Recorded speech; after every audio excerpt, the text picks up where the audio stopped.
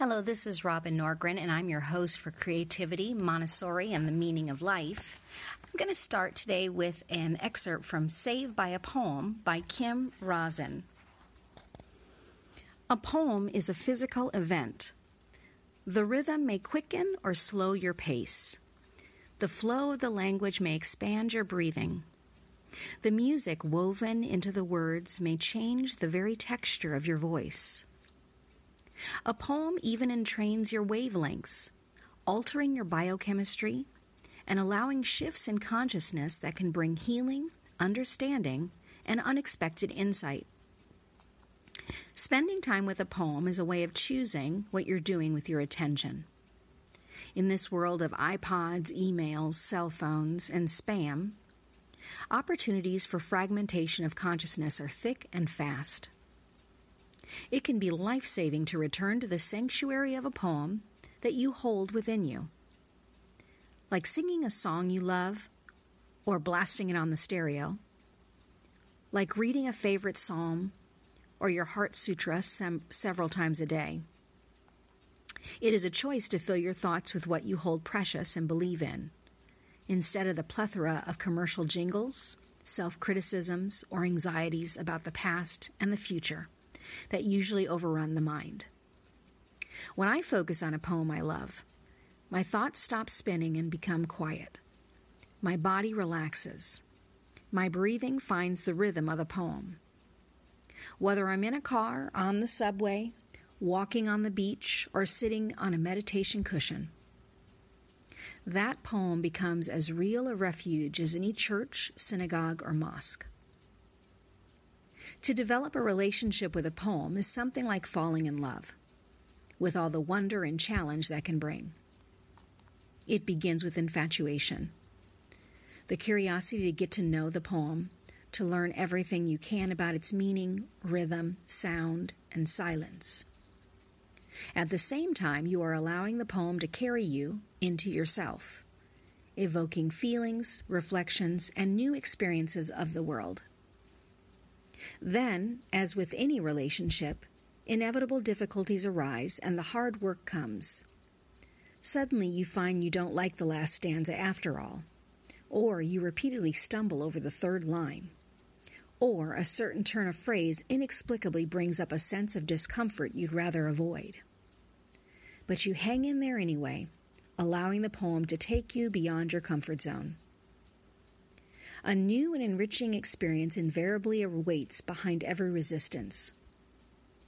Ultimately, there is the pleasure and grace that comes when the poem has become you, or the poem becomes yours. You know it intimately and can share it with others or simply read it to yourself for your own pleasure.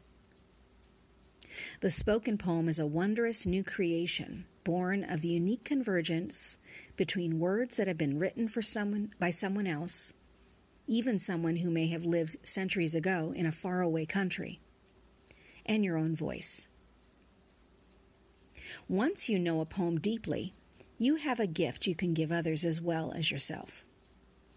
There are those who might need to hear this poem at crucial moments in their lives, as only you can speak it. I have that experience almost every day. When my neighbor, who had never before liked poetry, lost her daughter in a car accident, she asked me if I knew of a poem that might help her. I read to her from Rilke's first elegy.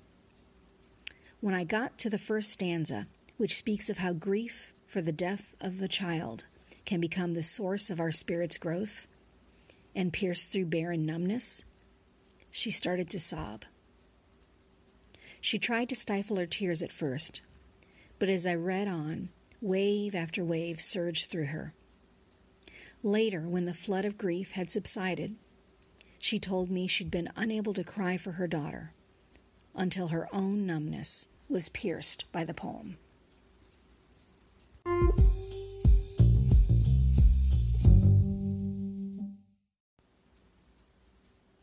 Psalm 18, 28 through 34, the New Living Translation, with thoughts by Eugene Peterson. Suddenly, God, you floodlight my life. I'm blazing with glory, God's glory. I smash the bands of marauders.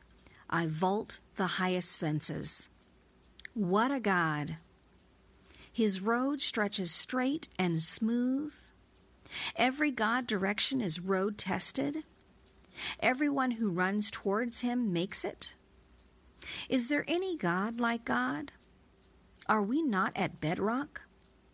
Is not this the God who armed me, then aimed me in the right direction?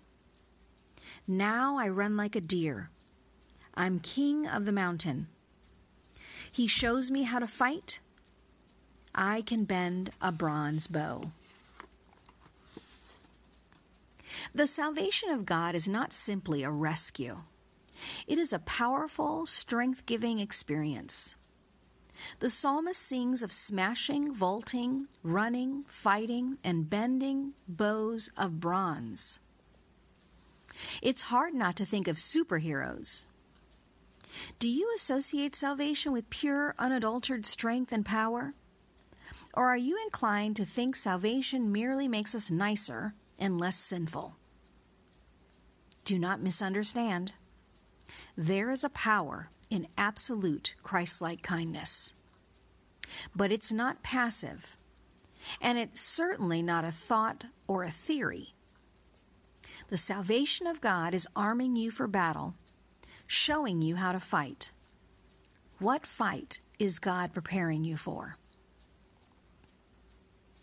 Thank God for His divine salvation, which is a truly miraculous, empowering, and strengthening force in your life. Not only has God rescued you, He has prepared you for great things. Ask Him to aim you in the right direction and show you what His strength is meant for in your life. Ask Him to give the strength of salvation to others who are feeling battle-weary and in need of illumination. Fight the battle against evil with good courage.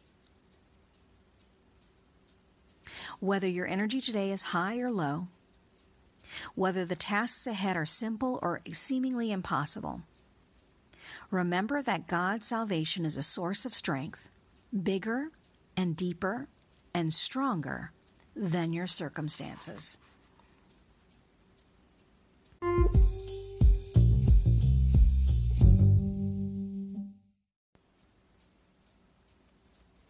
Here's some thoughts from Crushing: God Turns Pressure into Power by T.D. Jakes. The process of developing excellence is never microwaved, and the transformation in which God has us requires staying power. Are you willing to stay in the midst of the pain?